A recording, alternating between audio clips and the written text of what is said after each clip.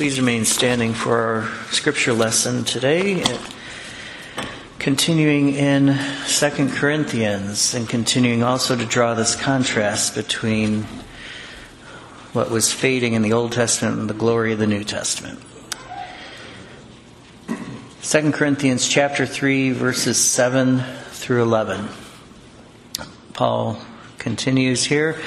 Now, if the ministry of death, carved in letters on stone, came with such glory that the Israelites could not gaze at Moses' face because of its glory, which was being brought to an end, will not the ministry of the Spirit have even more glory?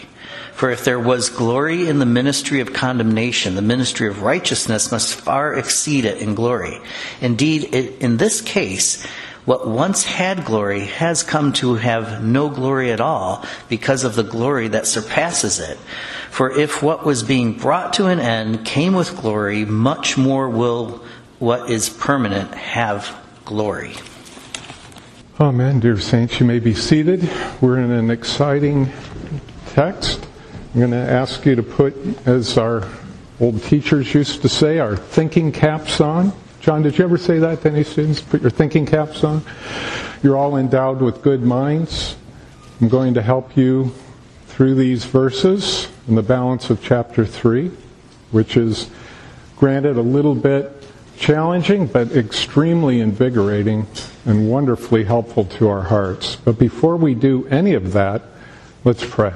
Father, grant us grace to understand Jesus in this gospel text, to love you through him, and to celebrate Christ in the covenant. He's the glory of the covenant. We saw an expression of it here with the administration of the sacrament of the covenant of baptism. We thank you for your sweet Spirit. Baptize us afresh with your Spirit as we love you in Jesus and feast on Christ, the bread of life, in whose name we pray. Amen. So the triune God of glory has effected 3 covenants in the history of reality. The first covenant God made was within the context of the Holy Trinity themselves, as the Father, Son, and Holy Spirit, before the creation, in time immemorial in a way we cannot fully grasp, agreed upon how the elect church would be saved, that the second person of the Holy Trinity would become man, and that human beings made in his image would be redeemed. And of course, at this time, there hadn't even yet been a creation. Once the creation began, the second covenant was put into play. This is what we call the covenant of works or creation. The covenant of creation or works was made with our first federal head of the human race, Adam, in the garden before his fall. He was instructed to enjoy all the things in the garden. He was prohibited from eating of one tree in the garden. As you know, Adam broke the covenant, and so the covenant of works, or the covenant of creation, has been broken. All human beings who are not yet regenerate in Jesus Christ are living in the covenant of works. They're stuck in that rut of always trying to earn, merit, perform, gain God's credit, favor by works. They're stuck there. It's a cursed place. The last covenant God made is what we call the covenant of grace. God made the covenant of grace in the Garden of Eden after the fall of man into sin. God slew an animal, took the skins from the animal, covered Adam and Eve, who were shamed in their sin and disgrace, with the clothing, the covering of the animal, prefiguring the Lamb of God, Jesus Christ, who would come. Genesis 3:15 is that first great, clear gospel presentation where the seed of the woman will crush the head of Satan. Now, the covenant of grace has been in continual disclosures of wonder and clarity ever since the Garden of Eden. After God did that with Adam, he made it even more clear with Noah, gave the sign of the rainbow. After that, he made it clearer with the father of our faith, Abraham, gave him the sign of circumcision.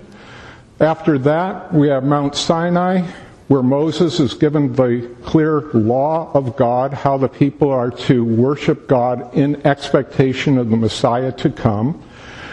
After that, we have King David, who is sitting in prayer, and God promises to make him the head of this great house of grace. The Messiah will come through his line.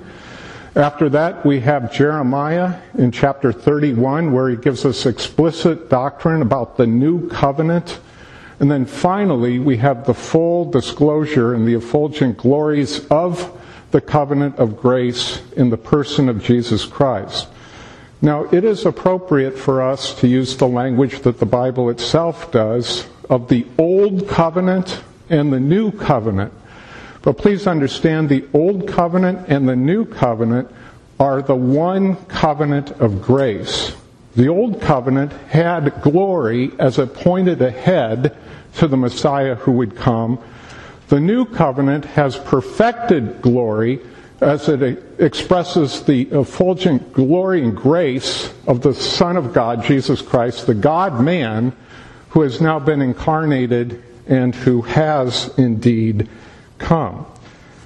So in light of all this wonderful introductory doctrine, let us, by God's grace, make it our gospel goal today to revel in the Christ of the covenant of grace. So it's Jesus who's always been the heart of everything in creation. God created the world through him, the Word of God, the wisdom of God. All things are being brought into subjection to him. He is the head of the church. He is the jewel of the covenant. With this in mind, we'll be studying 2 Corinthians chapter 3, verses 7 through 11. The title of the sermon is Jesus, the Glory of the Covenant. First of all, the doctrine of this text. Jesus Christ is central with regard to differences between the Old and New Covenants. And that's where we started the outline, if you're willing or desirous of using it. Now again, the Old and New Covenants, being one covenant of grace, are distinguished principally by their relation to Christ, the second person of the Holy Trinity. Now recently I was reading one of my great old Puritan dead friends, John Owen, and he taught me something I'd never seen before. See what you think about it.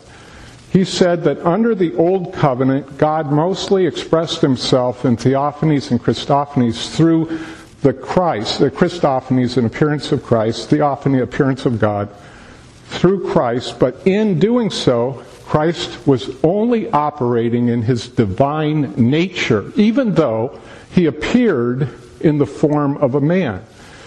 Owen is arguing he was still operating in his divine nature because it wouldn't be until his incarnation, the inauguration of the new covenant, that he would be fully God and man, now forever the God-man, one mediator, the man, between sinful humans and a holy God. I thought that was really great doctrine.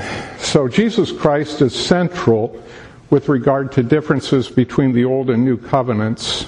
First, the Old had glory in anticipating him. Now there's no doubt but that the Old Covenant had glory. It was a covenant of grace. Paul keeps telling us this in chapter 3. He says the Old Covenant had glory. The Old Covenant had glory, but. Interestingly, the Old Covenant had glory as it looked forward to Christ's arrival on earth to save his elect church, even though that Old Covenant glory was always, from the time of its inauguration until the coming of Christ, fading away, as per verses 7 and 13 of today's 2 Corinthians 3 text. And equally interesting is the reality that the glory of the Old Covenant, while fading, found the unfolding glory of the New Covenant, even within the Old Covenant aegis and age, growing and expanding through the aforementioned means of Adam, Noah, Abraham, Moses, David, Jeremiah, and then finally in the fullness of Jesus Christ himself, the God-man. That's interesting. So all the time the old covenant was fading, i.e. the ceremonies, the sacrifices, the temple worship, those things that would go away, while as the Messiah was getting nearer, the new covenant was glowing into more wonder. All the while the old covenant, with all those ceremonies, though fading, still possessed glory, and yet it was fading away. And so this is a case in the Scripture and the doctrines that come from it that's so often true, is that this is not a situation of either or, as if the old covenant couldn't have glory if the new one did, but it is one of both and. They both had glory, but the new covenant's glory was much greater and is much greater than the old. So in other words, both the old and new covenants exuded or exude glory, but the new covenant's glory in the God-man Jesus is so much greater that it renders the old covenant's glory negligible in comparison. Jesus Christ is central with regard to differences between the old and new covenants. The old had glory in anticipating him, and the new has greater glory in celebrating him. And this is largely the Holy Spirit's and Paul's point in these verses. It's a classic case of an argument from the lesser to the greater. The lesser is the old covenant, it had glory. The greater is the new covenant, it has ultimate and full glory in Jesus Christ. Now this is also a wonderful principle for you Christians to live by, especially as you continue to trod your life down here on a fallen and difficult earth, where there's sin and lots of other problems. And that is to see, behold, view, and conceive of yourselves as church members who live in the glories of Jesus Christ right now, who is glorified in heaven. See yourself in Him, in Christ, in Christo, in Him. You are in His church, His kingdom of grace. As you do this, as you begin to think of yourself this way, all of your perspectives on everything in your lives are going to change and be revolutionized, all for the better. Lord's Day to Lord's Day, even from the smallest amount to growing amounts as you grow up in the grace and knowledge of the Lord. Instead of conceiving of yourselves as being under the law and subject to the wrath of God against your sins, you who are living in the glories of the new covenant should believe and know yourselves in Christ as His church to be under God's sovereign, electing, sweet, atoning, and fabulous grace.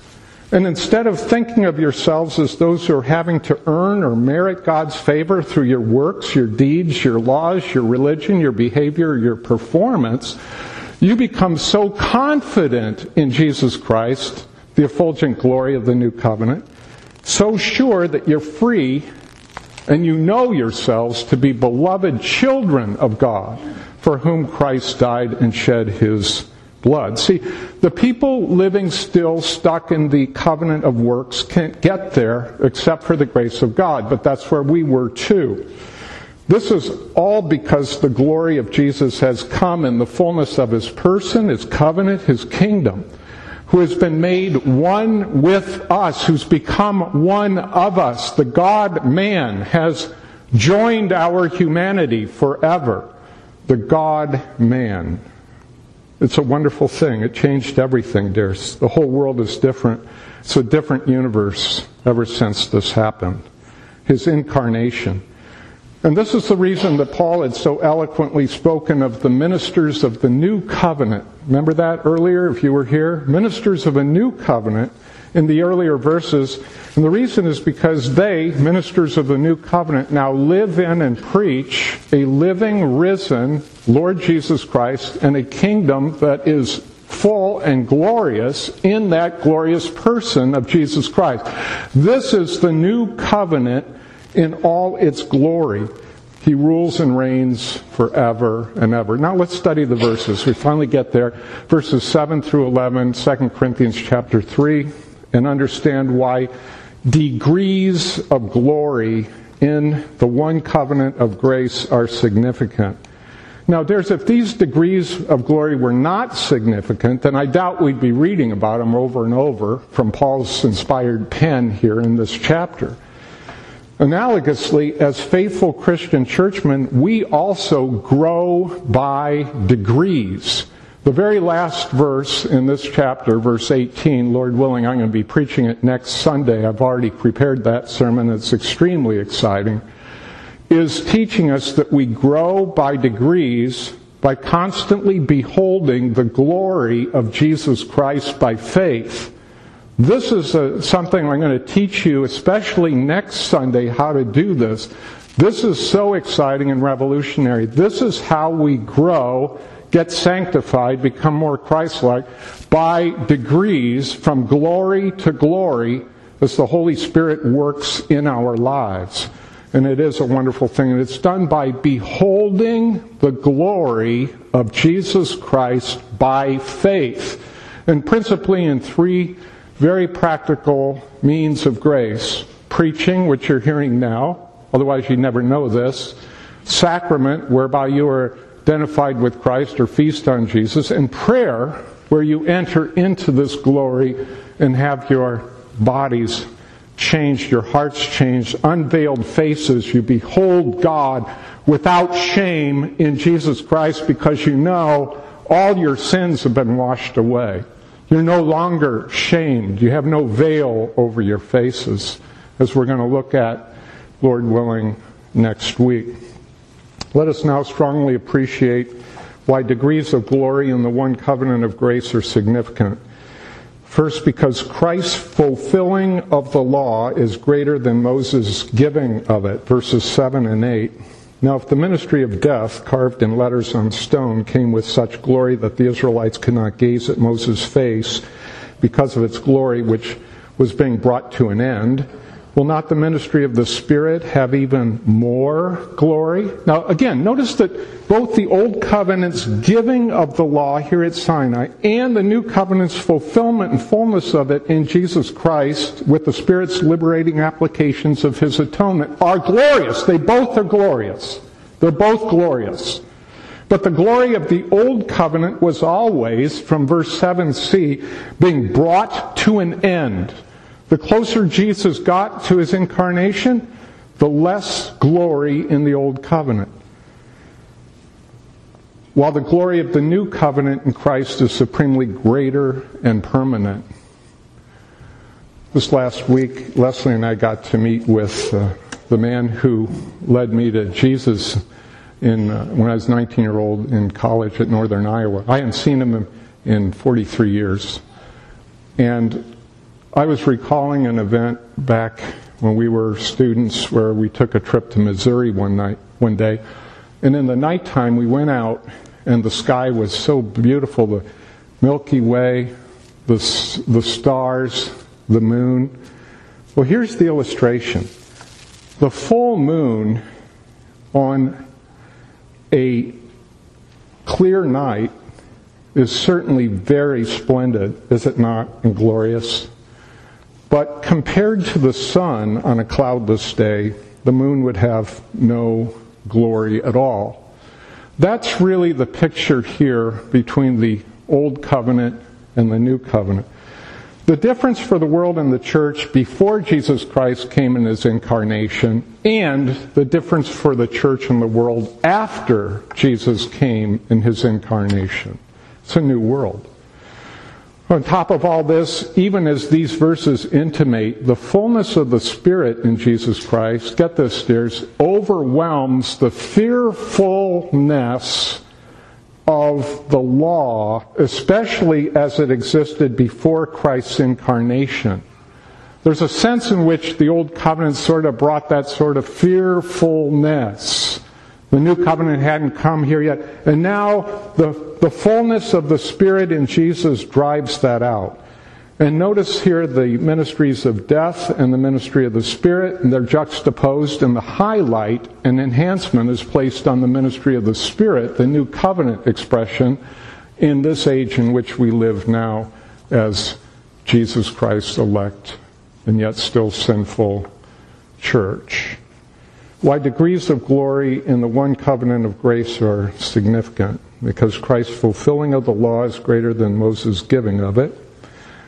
And we saw that in the Hebrews text that opened our service today too, didn't we? Christ is greater than Moses. And because Christ's atonement of his church obliterated the ceremonial shadows, verse 9. The word there is atonement. That is a perfect satisfaction, payment for sins. For if there was glory in the ministry of condemnation, the ministry of righteousness must far exceed it in glory. So now here's where I want you to try to stay with me. This will be interesting because Paul is setting up, if you will, the old covenant as a ministry of condemnation and the new covenant as a ministry of righteousness. And also these words correspond to verses 7 and 8 where he talks about a ministry of death and a ministry of the Spirit. But he is doing this not to establish two separate covenants of grace. Rather, what he's doing is not making an absolute dogmatic doctrinal statement between these two expressions of the one covenant of grace, as much as he is again comparing them to this dynamic of anticipation and fulfillment surrounding Christ's incarnation. So that's the real point of this. It's not like the old covenant was bad, the new covenant's good. It's just that in Christ Jesus, the fullness is so much greater. He would be incarnated, which would lead to his salvation of his elect church. Many of you are expressions of that. Now, this blessed atonement, this sacrifice that's made for sinners of blood, was foreshadowed in the Old Covenant ceremonial laws, its sacrifices, its temple appointments, and all of that. But now it is all finished in Jesus Christ, his person, his cross, his resurrection, his ascension, and his glorious reigning and session in heaven. And this is why the two covenants, old and new, that spoke and speak of the one covenant of grace in Jesus' blood could be and are referred to this way by the apostle and others, as, for instance, the author of the book of Hebrews, who often brings this up. But again, the main thing Paul is emphasizing in this verse 9, and he's been doing it since verse 7 and continues through verse 11, is this dual reality that both covenants, old and new, had or have glory, but the new covenant far exceeds the old in this divine luster. And the reason for this is the coming of the second person of the Holy Trinity in Christ's incarnation as the God-man who would give his life for sinners, ransoming us from sin and death. Why degrees of glory in the one covenant of grace are significant? Christ's fulfilling, greater than Moses' giving, Christ's atonement, obliterated the shadows. And finally, because Christ's ascension, A-S-C-E-N-S-I-O-N, when he was lifted into heaven after his resurrection, transfers all the splendor to the heavenly temple church, verses 10 and 11. Indeed, in this case, what once had glory has come to have no glory at all, because of the glory that surpasses it. For if what was being brought to an end came with glory, much more will what is permanent have glory. So now we have God's permanent temple church in heaven. The temple on earth was completely out of date. And that's why in 70 AD God allowed the Romans to destroy it, and that's why the book of Revelation was written. Now that temple is in heaven. Jesus Christ ascended there, presented his blood to his Father on behalf of all the elect churchmen of every age that would ever live on this earth. He atoned for them. That temple is in heaven, made without hands. You can read about it in the book of Hebrews. And yet, even as we speak of the temple being heavenly, we should be careful to note also that it's on earth too. Because the church is one church, either triumphant in heaven or militant on earth, and we are lifted into the heavenlies, even today as we worship, as per Ephesians 2:6 and other places. So we have a heavenly temple that has an earthly expression in the church on earth, and yet as we worship and as we walk with God, we're lifted into heaven. All of this helps explain and inform our reformed view of the kingdom of God, that's also the kingdom of heaven, and our understanding of the sacrament, especially the sacrament of the Lord's Supper, where we are lifted into heaven and feast with Jesus and on Him, the Lamb of God. And Lord willing, we'll be doing that next Sunday in that sacrament of the Lord's Supper. Now we can comprehend why Paul and the other New Testament authors envisage the old temple in Jerusalem as being completely defunct and of no use whatsoever, since Christ had now already entered upon His ascension into heaven, the temple above, where again He presents His blood to His Father, and has provided a full and perfect atonement, satisfaction, sacrifice for all the sins of every single elect soul that would ever be atoned for by the miraculous grace of God and brought into His holy church. The concept of the two temples, the old one that used to be on earth and the new one that always exists in heaven, will help you understand verses 10 and 11.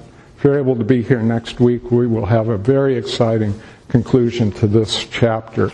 But for right now, let's do a little more application and consider together why it really is critical for the true church to understand the implications of Christ's incarnation ascension. Now, that's really true because everything depends on this. If we do not understand this personally and experience it and incorporate it by faith into our hearts and own it as Christian churchmen whose sins really are forgiven by the blood atonement of Christ, and we can take His absolution as true for us because we are in Christ as faithful people in His church, His covenant, if we can do that, we will be safe and secure. But if not, here's what happens. Inevitably, this is the default thing that happens. We slip into the old covenant, which no longer has any life or vitality. The old covenant doesn't even exist anymore. Its glory faded away, and now in the new covenant, it's full in Jesus Christ. We slip back into law and works and deeds and death and condemnation and the world's ways and the fear of the world and peer pressure and the ways of the world. We just fall into that. We become no better than any other unregenerate soul. That's how important this is, that you grasp the wonders of Christ's incarnation ascension. Therefore, we ought to be able and desirous of clearly and passionately comprehending why it is critical for the true church to understand the implications of Christ's incarnation ascension. First, because we now abide in the risen Lord Jesus. That's where we are. The regenerate church is in Him, in the person of the risen, ascended, crowned Lord Jesus Christ. This is how we live. We consistently live this way. We grow from glory to glory, grace to grace, by degrees, being more conformed into the image of Jesus, by beholding His glory by faith. John 15:5 finds our Messiah teaching us this: I am the vine, you are the branches. Whoever abides in me and I in him, he bears much fruit. For apart from me, you can do nothing. How do we abide in Christ? Let's get practical. We've had some pretty high-flown, very exciting doctrine out of this text. How do we abide in Christ, in the glories of the new covenant, the covenant of grace, fully expressed? Exampled right here earlier today, by faith in Jesus Christ. What does this faith look like, and what does it do? What does a person who is baptized now do? What does a person who is regenerate, atoned for, now do? We feast on Jesus Christ every Sunday in the sermons, faith comes by hearing, and hearing by the word of God, Romans 10:17. In the sacrament of the Lord's Supper, lest you eat my flesh and drink my blood, you have no life in you. And in prayer. That's what faith does. Faith hears Jesus preached by ministers of the new covenant, partakes of the sacraments of the new covenant, and prays to the God of glory in the new covenant. Why it is critical for the true church to understand these implications, because we now abide in the risen Lord Jesus, who has already bestowed his richest graces on us in himself. Dears, you've had a lot today, but what can say it better in this regard than 2 Corinthians 3:11, the last verse of our scripture lesson for today, to quote it again. For if what was being brought to an end came with glory, much more will what is permanent have glory. All your glory for you who are in Christ Jesus, who are not only created in the image of God, but recreated in the image of Jesus Christ himself. All your glory is in Christ, dear church. Believe in him, love him, enjoy him, even as our catechism tells us to do. Glorify him and enjoy him forever. Spend time in his presence. Behold the glory of Jesus Christ with unveiled face as forgiven Christian churchmen, and be transformed more and more from glory to glory, Lord's Day to Lord's Day, and throughout the week. Beloved, Jesus, the glory of the covenant, shed his blood for sinners. Let us bless God for Jesus, the glory of the covenant. Let's pray. Father, thank you for Jesus Christ, the glory of the covenant. You've given us everything you possibly could in Jesus. We thank you. We thank you that even though sometimes Paul writes these very detailed doctrinal statements, and yet they're so important and we need to understand them. We thank you for the one covenant of grace. We thank you that the old covenant was there, had its place, had glory. It's faded away. It doesn't exist anymore. The new covenant is permanent. The church is established. The Lord Jesus cannot be thwarted. He is the living King over all, the church and the world. We thank you for Jesus, the glory of the covenant. We pray in his name. Amen.